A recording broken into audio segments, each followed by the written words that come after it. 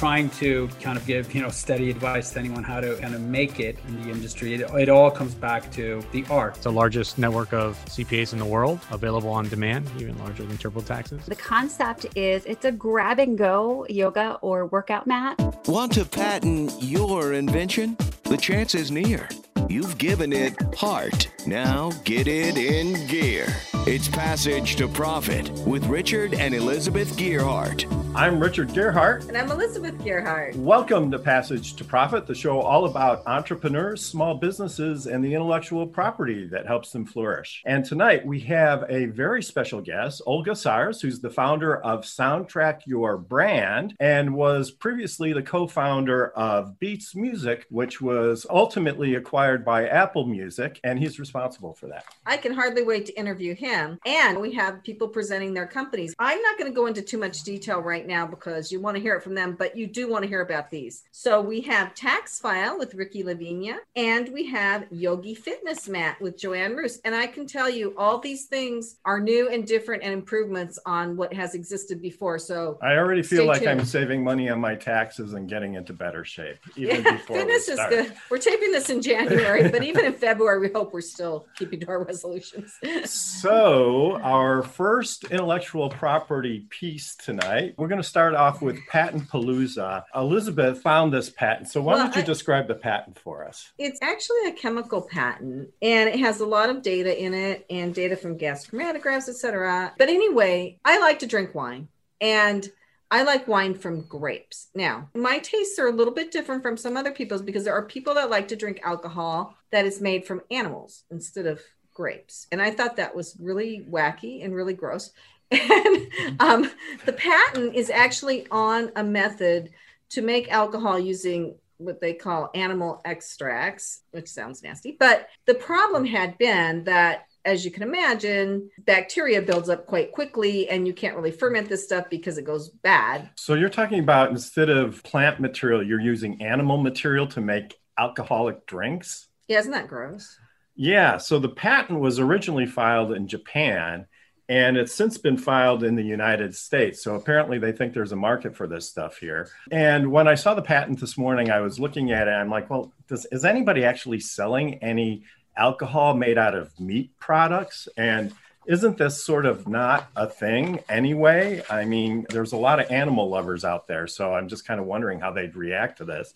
It turns out that, in fact, meat has been used in quite a number of drinks around the world. And I found this article in the Independent newspaper that was published a couple of years ago. I begged him not to read it. Yes, if you have children at home, and this is normally a family show, but if you have children at home, you might want to exercise some parental discretion. It's not that bad, but it is gross. There are some things here that I personally had not heard of before. And also, I was prohibited from going over the whole list by Elizabeth. People do weird things with animal body parts. I'm sorry. So the first one, though, is saliva beer from Peru. And it's made by human beings chewing corn and then spitting the chewed corn into the fermentation vat to make beer. So that's item number one. Now, that's not too bad, is it? I mean... Well, I hope alcohol kills all those germs, but you can't imagine. And these are some of the more moderate ones. So there's also fermented milk vodka. If you're visiting Mongolia, that's a popular drink. And they drink it warm.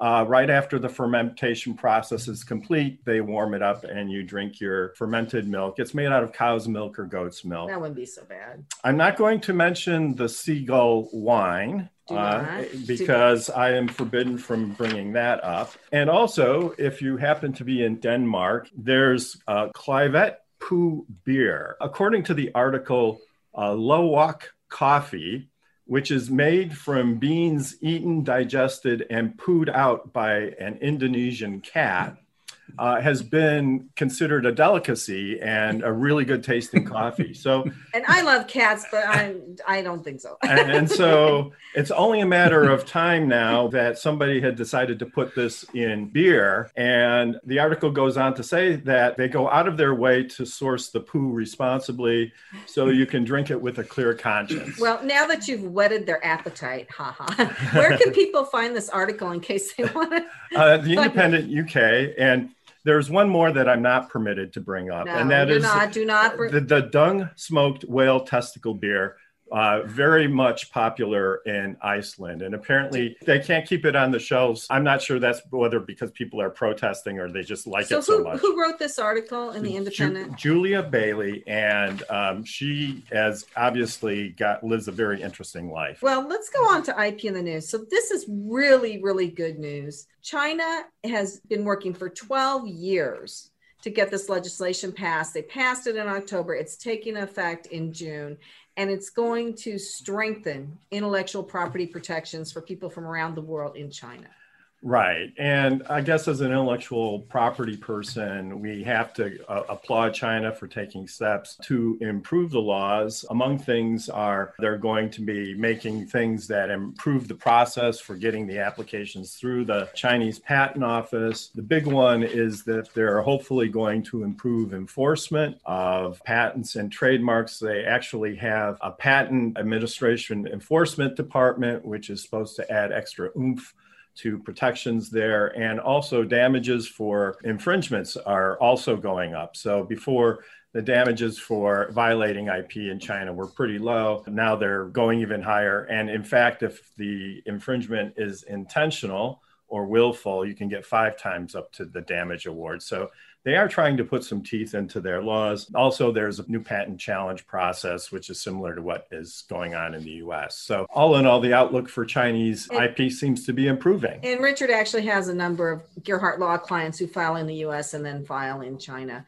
But now I am so excited to talk to Ola. Me too. So as mentioned earlier, Ola is the owner of Soundtrack, and he's also created a company with co-founders that was eventually sold to Apple Music. And really, I think that's all the introduction he needs. So Ola, welcome to the show. So good to have you with us. All the way from Sweden. And do they have any strange meat alcoholic drinks in Sweden? Well, you just named the beer from Iceland. That's pretty close to us. And then obviously Denmark is just down there in the south. So that's close enough for me in terms of those products.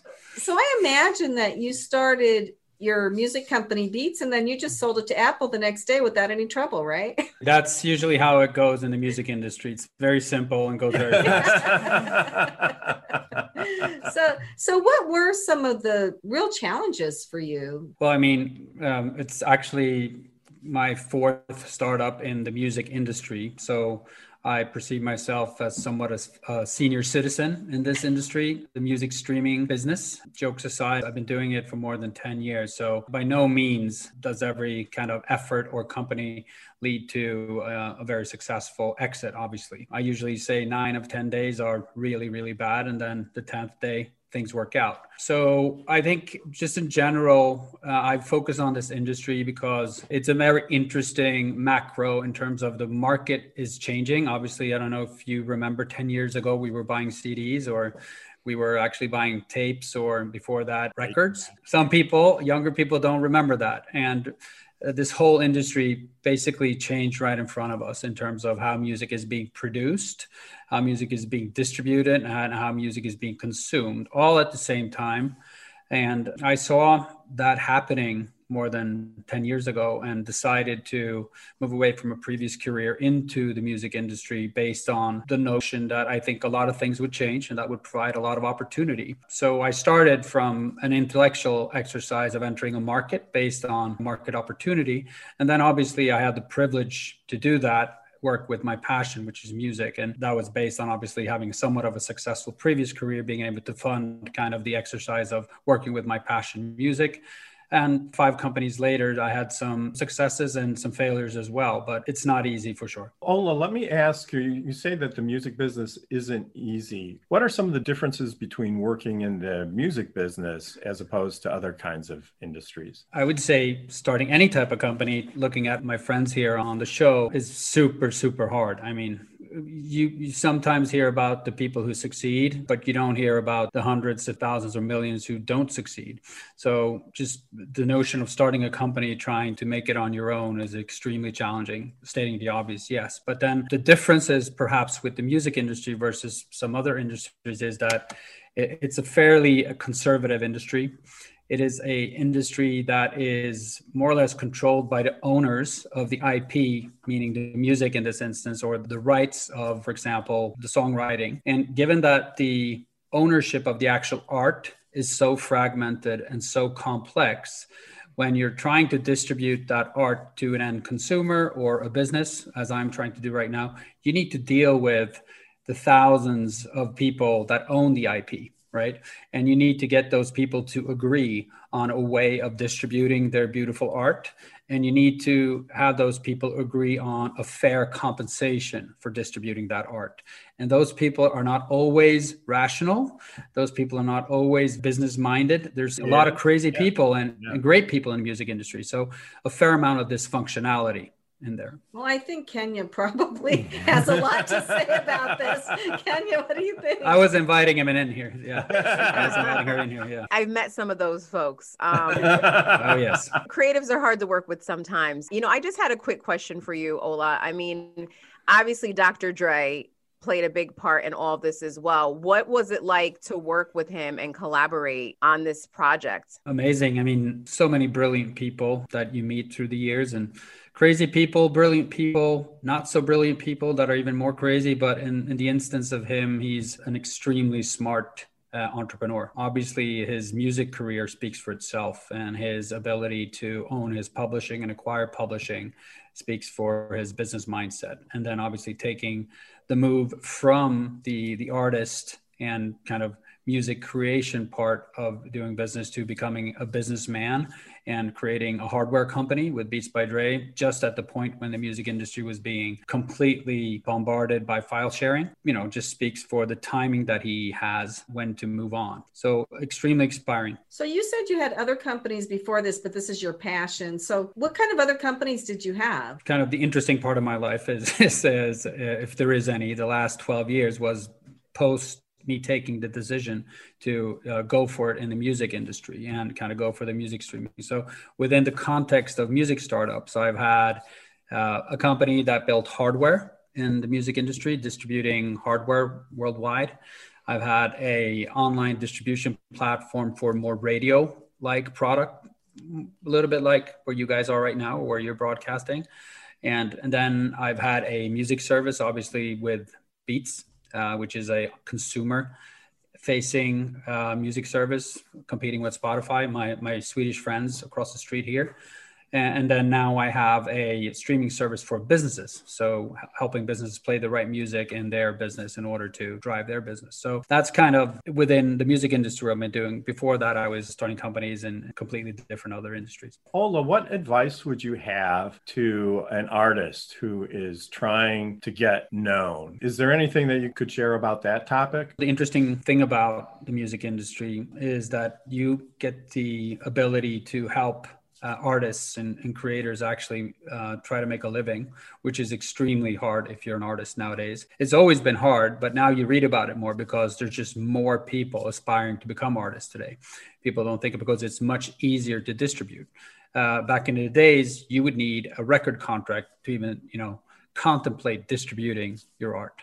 Now you can basically get a PC or a computer, produce something, upload it onto a distribution platform, and then go for it, right? So there's so much more buzz out there, so many more artists, which makes it way more complex for the artists aspiring because there are more artists out there. Previously, you would get a record contract, and when that record contract was signed, the label in question would somehow vouch for the opportunity and would invest in you.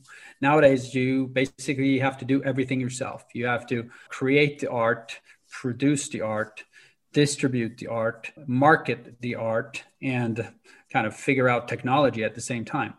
So trying to kind of give, steady advice to anyone how to kind of make it in the industry, it all comes back to the art, right?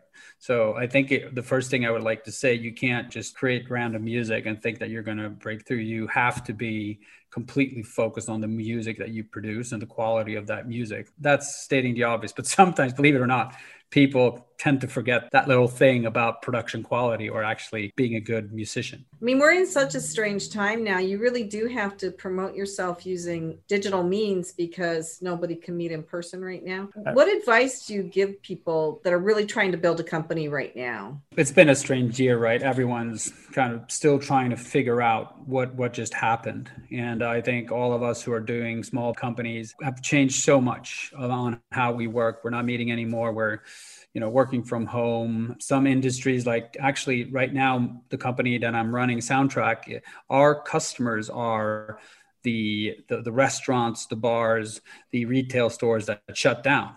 So I've had a very interesting year in terms of challenge, but we made it through. We have a company we're live in 74 markets. So we were able to kind of move in between markets and move our efforts in between where it was open and closed, but very challenging. I have checked out Soundtrack's website, and it looks like a really great service because first of all, the rates are extremely reasonable. Number two, it's easy to pick the kinds of music. You just sign up through an app. It offers a wide variety of music. So I think there's a lot of establishments that will be taking advantage of that in the future once things normalize a little bit. You don't realize how you kind of miss that. It's one of those things that's gone right now that you don't even really think about. And then I'll go to the grocery store sometimes. They're always playing music there, right? The whole idea with this was the right music at the right place at the right time just really augments the experience, creates this. We all know when we've been to a place where the music is great. So there's a whole science behind that. And what I've done is taken the streaming revolution that we've all seen in the consumer market, and I've applied that to the business market. It's basically that simple in terms of ideas. So trying to answer your question, what do you do as an entrepreneur trying to drive kind of your company or your brand in these challenging times? And it goes kind of back to the same response that I had to being an artist. It's back to the idea and kind of the business fundamentals when you created your business idea. That's obviously a good starting point. And if it's an interesting story to tell, that obviously creates an opportunity to spread that message. But then again, what I always say to aspiring entrepreneurs or talking about my experiences is that ideas are great, but 99% it's all about execution and executing on the idea. So I would say this year was obviously even more than other years, very much about executing in very challenging times. And business is a lot about executing, and business is a lot about standing through the days that hit you in the face when you wake up. And my statement of 9 out of 10 days, that's pretty much entrepreneurship in a nutshell. I don't know if the others would agree, but that's my experience. It's extremely challenging. You have to stand up to the challenges and not give up. So perseverance, I would say, is the core component when you're building a company. I would say a big motivator for me is fear of being broke. You know? That's a good one. That's a good motivator. I feel like crud today, but if I don't go out there and do it, the whole thing's going to fall apart and I'm going to be out on the street. So right. Maybe another way of putting that is, and I totally agree. I mean, some people are so kind of romantic about entrepreneurship. It's pretty hardcore. It's pretty far from romantic. And I mean, what worries me the most is not being able to pay my team salaries and not being able to kind of support the people that have trusted in our idea and kind of joined together and taken risk with me. And that's probably the worst thing. I'm going to be fine. I can go flip burgers or do something else and survive, but it's back to the people that work for you and that bet on you, and investors as well, not letting investors down that have also believed in you. That's the pressure that you need to live by. And then back to, I really liked your statement, and it's back to believing both intellectually and emotionally in the initial idea that you put in place. And if you don't believe in that idea still, then you're in trouble, because you need to have that belief, that conviction to hold on to when you meet those tough days. Ola, we have to take a break right now. Passage to Profit will be right back after this message. What are entrepreneurs' most valuable assets? Their passion and ideas. We can't protect your passion, but we can protect your ideas. Trust Gearhart Law to protect your ideas with premier patent, trademark, and copyright services. There's never been a better time to start your own business. Contact us at GearhartLaw.com. At Gearhart Law, we have years of experience protecting entrepreneurs' ideas and brands using patent, trademark, and copyright protection. So if you have a new consumer product, a new software application that you're planning to build or sell, or a brand or company name that you want to protect, Contact the experts at Gearhart Law, www.gearhartlaw.com. Don't let the wrong protection strategy ruin your business. All of our attorneys are passionate about protection and are licensed and qualified to represent you before the United States Patent and Trademark Office. Don't start your project without calling us first. Contact Gearhart Law on the web at GEARHARTLAW.com. Together, we can change the world. This ad has been read by a non-attorney spokesperson. Now back to Passage to Profit. Once again, Richard and Elizabeth Gearhart. Our special guest, Ola Sars from Soundtrack. Now we have Kenya Gibson from iHeart, who's going to be talking about Power Move. Welcome, Kenya. Good to see you again. Likewise. So we're going to be talking about Lil Wayne and his recent purchase of his masters. So he reportedly sold his masters to Universal Music Group as part of a deal valued in excess of $100 million. You know, this 9-figure price tag was confirmed by his manager. And I got to tell you, you know, a lot of artists do not have the opportunity to ever own the masters, right? You have the rights to your music, but it's something, ownership is something very different. And we have Ola here today. So I thought this would be a good conversation piece. Ola, how do you feel, or do you feel it's important for artists to be able to have the rights and own their music? How important is that? Well, you need to be fair to the labels as well at this instance, right? I think it is a power move, by the way. I think it's one of the coolest moves in a very long while. I mean, we've all been listening to Kanye West talk about this. And when you are an artist and you sign with a label, they invest in you, and they invest in you to build you as a brand and as an artist, but they keep the master right, because they acquired the right to record you. So there's nothing funny going on with labels actually owning the rights to an artist's music. That was the deal initially, and they paid up for it. But there's no reason not to try to buy it back if you think it's worth more than moving forward, owning it yourself. And not a lot of artists have got to that point or have the opportunity to do it, but now he did it. And I think a lot of artists are going to follow his power move. What kind of advantages does the artist have then when they own all of the rights to their music? Owning IP is all about how much money you can spend on that IP, right? And that goes for all types of IP. For music, it's if I own the music, then it's about how much money I can generate based on that IP ownership. And if you think you can do a better job with that IP, the music, get more listeners, sell it to more film productions, get it on Spotify more aggressively, get it on Apple Music more aggressively. You think you can do a better job than the label, then it's worth more for you. And maybe if you are the actual artist, you have a better leverage because you can put your actual name behind the music. So that would give it a better opportunity to grow. So I think that's the thinking from artists when they want to buy back their master rights. They think they can do a better job than the label is doing with the music right now. Didn't Michael Jackson buy all of the Beatles rights at one point? Did he honestly think he would be able to do a better job of marketing it than, I guess, probably Apple Records at the time? Or was that just a sentimental move on his part? There's some very interesting things going on in the music industry right now in terms of acquiring and selling master rights. And I'm not going to give you the whole kind of technical detail, but the thing is that once again, the music industry is not that sophisticated. It hasn't been that sophisticated. It's been very old school, done in one way, no really creative efforts. But now the market is opening up in terms of investors actually going in and buying master rights.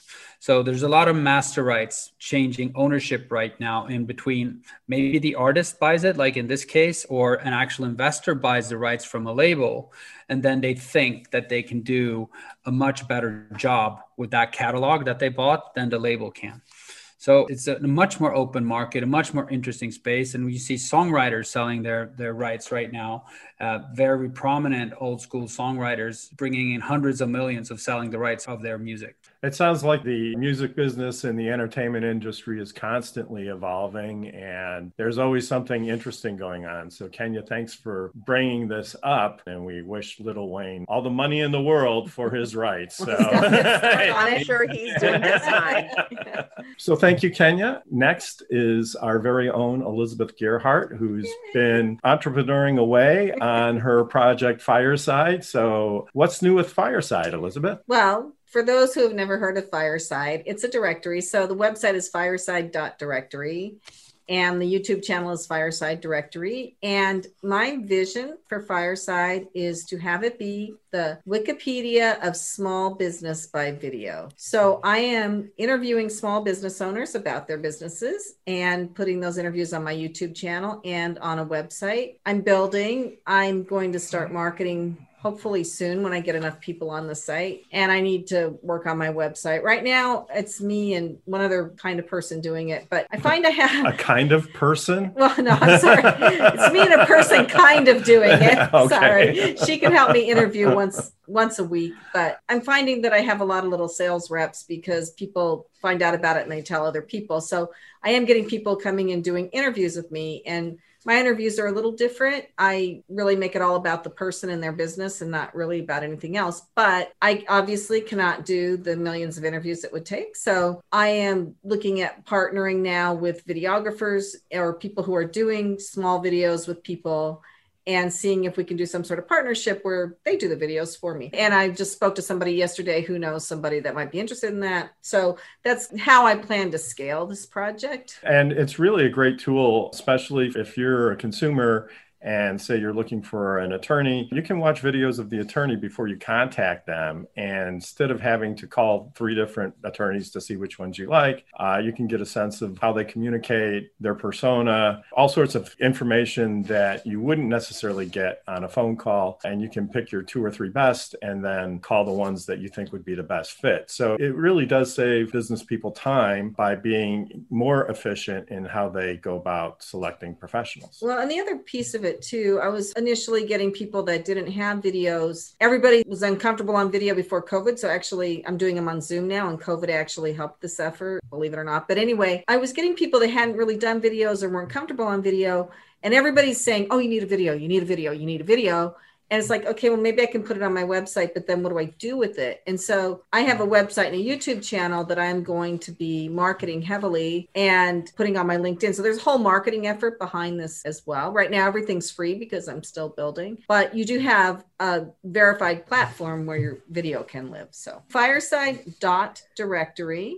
And the YouTube channel is Fireside Directory. And I love how fascinating people in their businesses are and how you could have 2 business coaches, but it seems like they have 2 totally different businesses, even though they're trying to get the same end result. It's amazing. I love it. So go to the directory and check it out, and maybe you'll be on Fireside soon. Yeah, everybody's welcome to contact me and do a video if they want. I have consumer products too, which are fun because the people demonstrate the product as they talk about it. Speaking of presenters, don't go away. We have Tax File and we have Yogi Fitness Mat coming up, and you do want to hear about these new products. So we will be right back after this message. You are listening to Passage to Profit, the Inventor Show, with Richard and Elizabeth Gearhart on WOR 710, the Voice of New York. There's never been a better time to start your own business. The opportunities are infinite and only limited by your imagination and enthusiasm. At Gearhart Law, we believe the most successful companies all have one thing in common. They start with a solid foundation first. Gearhart Law has years of experience protecting entrepreneurs' ideas and brands using patent, trademark, and copyright protection. So if you have a new consumer product, a new software application that you're planning to build or sell, or a brand or company name that you want to protect, contact the experts at www.gearhartlaw.com. Our professionals will create a custom strategy designed to fit your needs and your budget. All of our attorneys are passionate about protection, licensed and qualified to represent you before the United States Patent and Trademark Office. Don't start your project without calling us first. Visit GearhartLaw.com. Together, we can change the world. Visit GearhartLaw.com. This ad has been read by a non-attorney spokesperson. Passage to Profit continues with Richard and Elizabeth Gearhart. Now we are to a fun part of our show where we have people presenting their companies. And our first presenter, I just have to say, as a small business, how do you get your accounting done and not pay an arm and a leg? How does it work? Maybe just an arm. So Ricky Lavinia has just a solution for you. Welcome, Ricky. Definitely overpaying to get accounting work done is one of the multiple problems you encounter in the accounting industry, and one that we kind of set out to solve 5 years ago. Just as a quick background, I'm a CPA, so I have some inside knowledge in terms of the pain points from the other side of the fence as far as this really old and antiquated industry that is accounting. When you think about creativity, and earlier in the show, we were listening to Ola, you think artists and musicians, and all these things that, these industries that we're all exposed to on a daily basis. But when you're dealing with accounting and taxes, it's kind of negatively connotated. It's kind of something that people put off, but you need to do, kind of like brushing your teeth or something, right? So I was in the industry for a better part of a decade before I jumped ship to start TaxFile 5 years ago. And the whole point of TaxFile was to do what no one else has done in the industry, which was to think about servicing small businesses and individuals better from a virtual perspective. And the key to any professional service, it's the workforce, right? So here at TaxFile, we have 3,000 on-demand CPAs and EAs, similar to like Uber drivers, right? It's the largest network of CPAs in the world, available on demand, even larger than TurboTaxes. And we make them available to you, the end user, via our app called TaxFile in the App Store or Google Play Store to download and request whatever it may be, whether it's a simple tax return or a very complex one. So what makes you stand out, as you mentioned, H&R Block, from these other places? What makes you different? Are your people more vetted? Is it less expensive? We're definitely less expensive than going to a CPA firm, a traditional CPA brick and mortar, right? And we kind of have that inflection point of service via, new age technology. It was very important to us to build a very user-friendly app with graphic designers. And when we launched this in 2016, Apple, which I guess is a heavy theme in this show, their editors ranked us, best new app on the App Store. We've been consistently ranked as the top tax time app by their editors, over the years. So we wanted to take a new approach. We didn't want this to be your plain Jane vanilla tax app. We want it to be attractive, something that people can interact with, get high quality service, and for a great price. And that's our thesis that we want to deliver to our users. It's higher quality service, like you mentioned.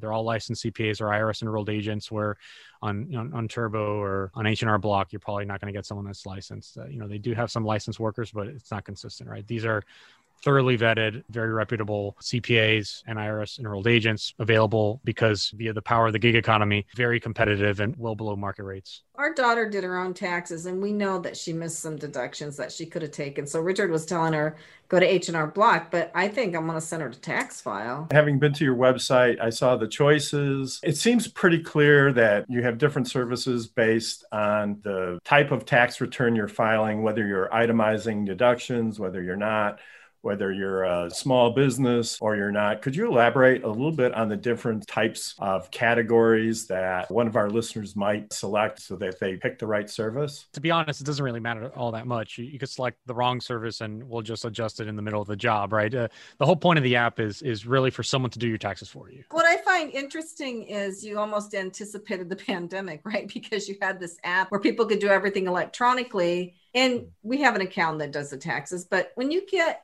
your end of the year forms, can you just take a picture with your phone and send them? I mean, do you actually have to mail anything anymore? No, you don't have to mail anything. That's why we've hired engineers from Google, Magically, Ultimate Software, from the top, Amazon, from the top companies to put this together, and why we invested so much. It's definitely been a roadmap for us where we spent the majority of the capital that we've raised in the early years. We're 5 years now into the product itself. This is essentially our growth year. This is our big, kind of scalable year and moving forward. So yeah, it's modernized. You take a photo with your phone.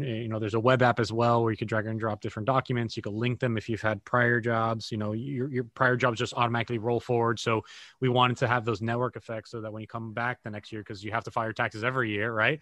It's not just one and done, and you don't have to gear up. It's all there for you. Even if you have connect with a different CPA, everything transfers, including your chat history and your documents that are relevant for the subsequent year. So do you feel like then you hit an inflection point and that your company is going to be successful? Or did you find that point a couple of years ago? How did you know when you've made it? There's definitely milestones, right? Year one, like we said, getting featured, that was great. Kind of reinforcing the vision. It's very difficult as an entrepreneur. There's plenty of days that you feel that everything's going to burn down, and there's other days that you feel like you're going to be a billionaire. That is exactly kind of when you're flying through the bumpiness of it. If you hit the IPO day, then obviously you've gotten to a point where your business is stable, hopefully, right? So then at least you can take a week of vacation or something and go down and visit Ricky in Miami. But it's as what Ricky says, it just keeps going. And that's the nature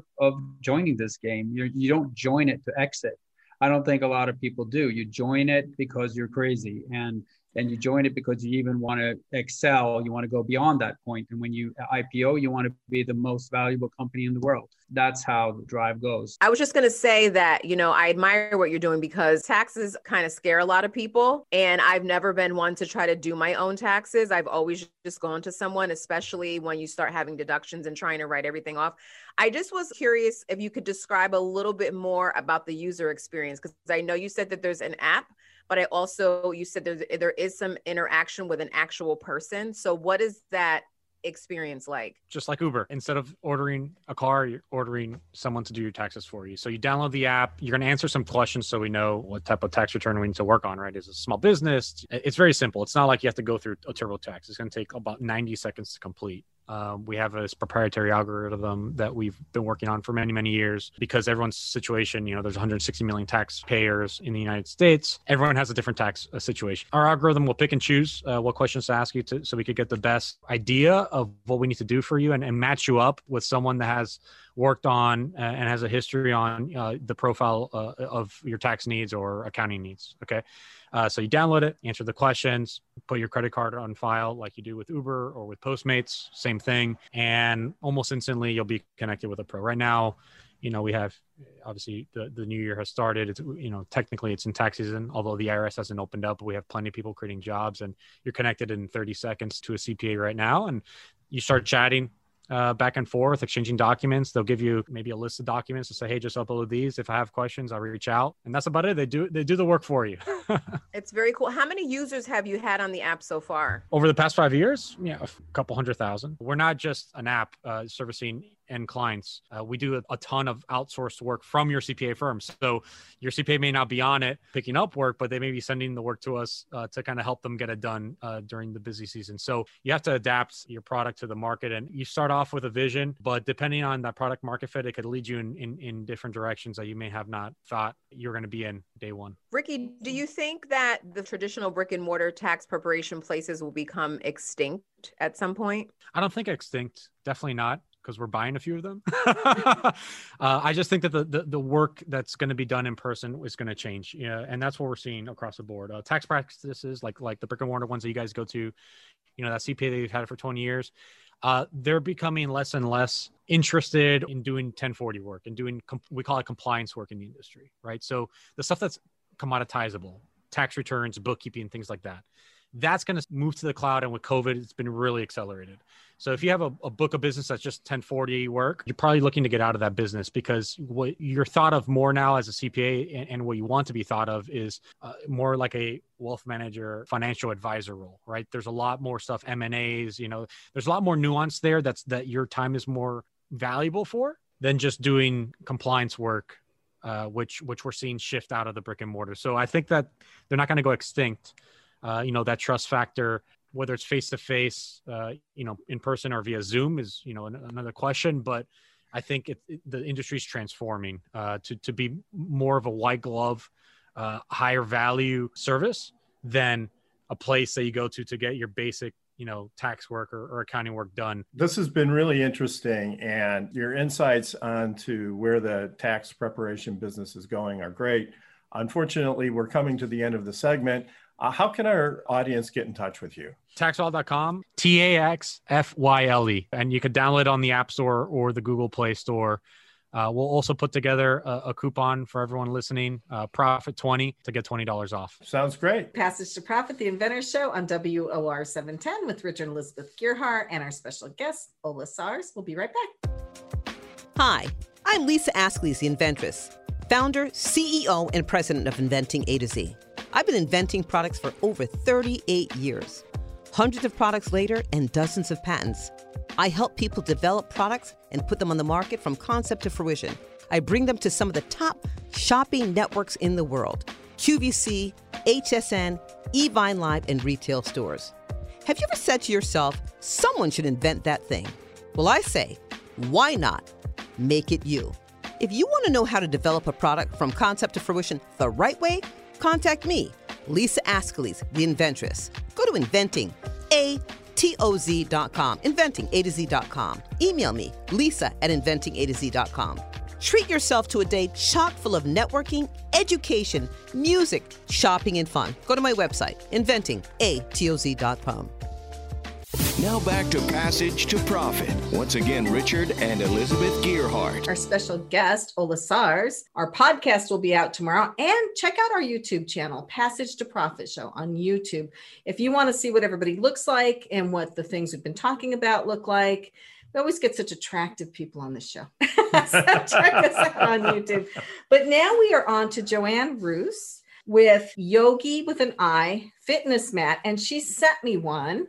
And I tried it out this morning. I got it yesterday and tried it this morning. And there are so many advantages to this mat over your conventional mat, but I'm going to let Joanne tell you about them. So welcome, Joanne. Hi, thank you so much for having me. Yeah, my name is Joanne, and I'm the owner and founder of Yogi Fitness Mat.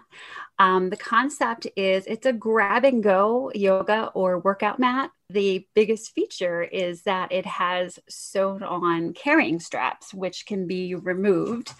So it's a mat that kind of rolls up into itself. It has a zipper open enclosure, so it's compact. And then it has tabs on it so that you can attach a carrying strap.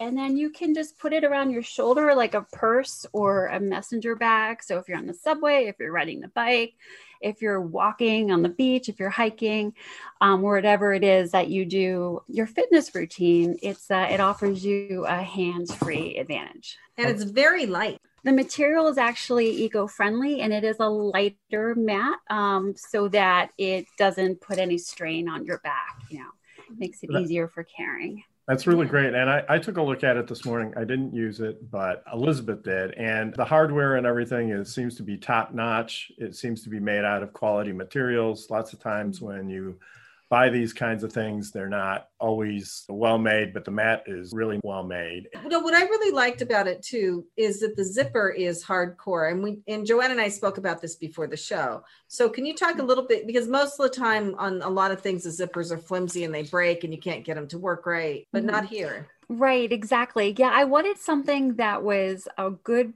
quality product because, having done yoga, I've been through so many different mats, so many different bags and things. And it's so frustrating. You spend all this time and all this money and you get the product and it only works for so long. But so the zipper is actually, it's a heavy duty 24-inch zipper, which is used for tents and outdoor equipment. And the reason why I wanted that is because it allows for like a quick zipping and unzipping. The tab is really big, so you can just kind of grab it haphazardly, even when you're after the workout and you're done, you just want to go, just kind of grab it and it zips right up. Right. And it's really easy to roll it back up into the right spot and zip it up. But I know Kenya, our fitness buff, has something to say about this. Yeah, I just was curious, like what, besides the zipper and all these other things, what are some of the benefits and the differences from other mats that are on the market? Because I got a garage full of mats. Right. Yeah, I hear you, me as well. And so what I love about my mat is the material. It's a thinner mat. It's a 5 millimeter. It's also environmentally friendly and it coheres with California regulations. Also, I love that it is easy to transport and it rolls up in itself. It offers me, with having the strap, it offers me having hands-free, so the idea from the mat came because I was heavy into yoga and I had my daughter who was an infant at the time, and I'm trying to rush out the door. And so I'm handing her off to the sitter. I'm trying to find my keys and my water bottle, and I'm like juggling everything. And I'm like, if I could just have things easier, that would be great. So for me, the biggest feature is having the straps that just hook right onto it. And then it's with a lobster claw. So you can just unhook it when you get to your class, lay it down next to you. The straps are also measured out so that they can be used as a stretching strap as well. Oh, that's cool. Yeah. And I actually have two versions. This here that I'm talking about is the Express. So this is just the mat with the strap. However, the original Yogi mat comes with a towel. It has a wallet, phone holder, key ring, and a water bottle that all attaches to the mat. And so that's really the grab and go, and you could skip the locker room and just step right into class with your mat. Like everything you need is right there. It really is differentiated, I think, from a lot of other yoga mats. There's a couple of things I really like, numerous things I really like about it. I like that it zips up, so you just roll it up and zip it, because wrestling with the mat is not easy for challenged people like me. Anyway, that's one thing. But and then that you can hook everything onto it, because I was actually thinking that I hadn't seen that other one on your site, but I was thinking, you could hook one of those little wristlet bags on here, all that stuff. But the other, and I know this is not the purpose for which it was made, but it is something I'm going to use it for. So we are going to go to Pittsburgh, and I am going to use it to put over the chair that I sit in the hotel room, because it'll keep the whatever germs are on that chair off of me. The COVID chair. So it just has so many advantages. And I'm just wondering, how are you marketing it? I know your website is beautiful, and you said you're on Amazon. Are you using Facebook and Instagram? Yes, Facebook and Instagram. That's really where I've been doing most of my advertising, and that's where I've been getting most of my sales. And how have sales been? They've been good. In the beginning of COVID, kind of took a little bit of a turn because people weren't going to the yoga studios. But once the weather got warmer and people were going out and they're walking more, sales really went up again. And it's interesting. My neighbor, coincidentally, who I saw, who purchased one, I didn't even know it was my neighbor. I saw her walking on one of the trails by my house, and I'm like, oh my God, she's the one who just bought that mat. So I see her walking, and she's got her hands free. She's holding on to her son's hand. I was like, that's great. That's a real buzz when you see your product actually out there being chosen by somebody. So that must be quite a thrill. Even if you just set it up in your house, it's like you're focusing your intent, right? Mm-hmm. So I'm setting this out to exercise. And if you see it in the corner of your bedroom, it's like, I need to exercise. So anyway, another good reason to have one. But thank you for this so much. I am definitely going to be using it if I can keep it away from my daughter. I have to buy her own. So can you please spell your website for us, Joanne? Sure. So it's yogifitnessmat.com. So it's YOGI fitness, FITNESSMAT.com. Great. Excellent. So you can find it on Amazon or from the website. So you're listening to Passage to Profit, the Inventor Show on WOR 710, the Voice of New York, with Richard and Elizabeth Gearhart and our special guest, Ola Sars. And if you've missed it, look for our podcast or go to our YouTube channel. We'll be right back. What are entrepreneurs' most valuable assets? Their passion and ideas. We can't protect your passion, but we can protect your ideas. Trust Gearhart Law to protect your ideas with premier patent, trademark, and copyright services. There's never been a better time to start your own business. Contact us at GearhartLaw.com. At Gearhart Law, we have years of experience protecting entrepreneurs' ideas and brands using patent, trademark, and copyright protection. So if you have a new consumer product, a new software application that you're planning to build or sell, or a brand or company name that you want to protect, contact the experts at Gearhart Law. www.gearhartlaw.com. Don't let the wrong protection strategy ruin your business. All of our attorneys are passionate about protection and are licensed and qualified to represent you before the United States Patent and Trademark Office. Don't start your project without calling us first. Contact Gearhart Law on the web at GearhartLaw.com.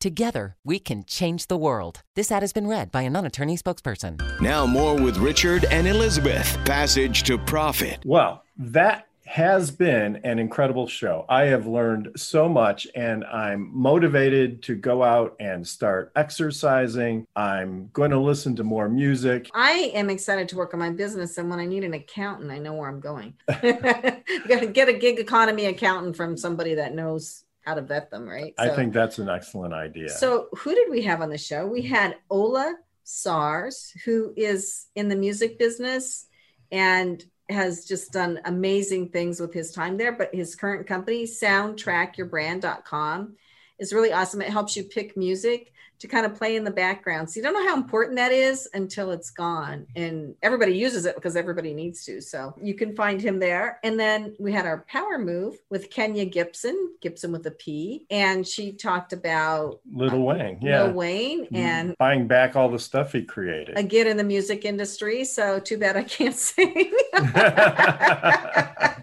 Kenya is our iHeart liaison, and she has helped us a lot with advertising on iHeart and with this show.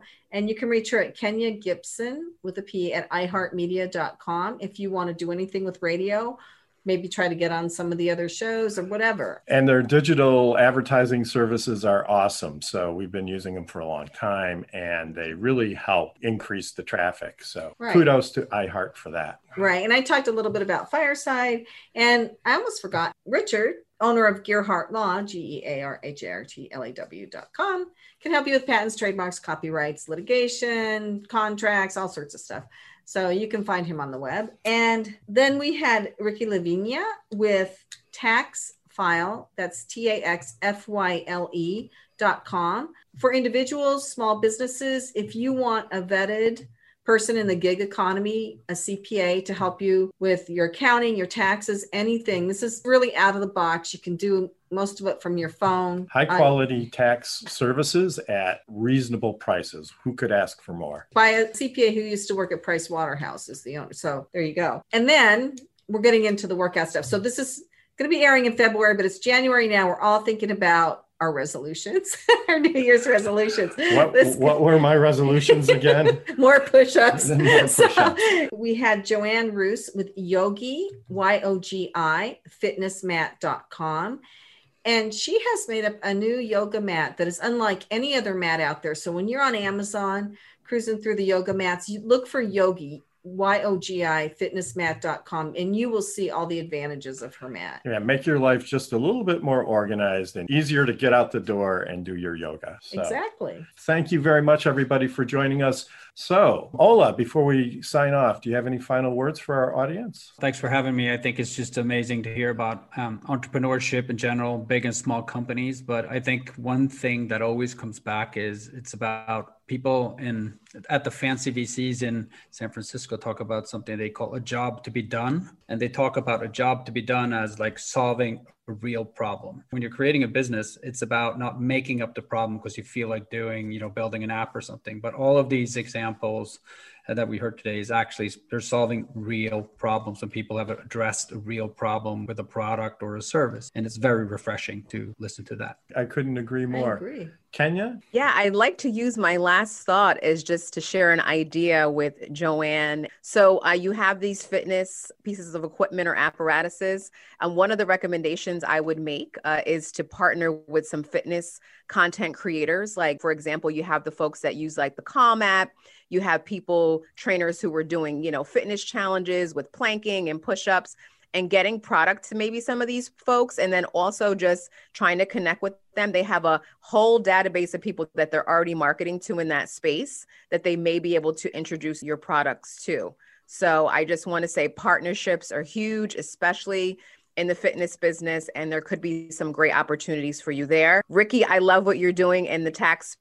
You're way ahead of the curve, and you're probably very thankful that you got ahead of this pandemic for sure. And Ola, it was an honor and a pleasure sitting on this panel and having this discussion with you today. I know you're super brilliant. You've had the opportunity to work with brilliant people, and it's very nice to connect with you. So thank you, everybody, for tuning in. And before we go, we'd like to thank our Passage to Profit team, Kenya Gibson, of course, Alicia Morrissey, who's our program coordinator, Angela Wolf from Angela Wolf Video, who's our video editor, and of course, Noah Fleischman, our producer at iHeart Studios. And don't forget to like us on Facebook, Instagram, and Twitter, and also check out our YouTube channel. This is Richard and Elizabeth Gearhart for Passage to Profit on WOR 710, the voice of New York.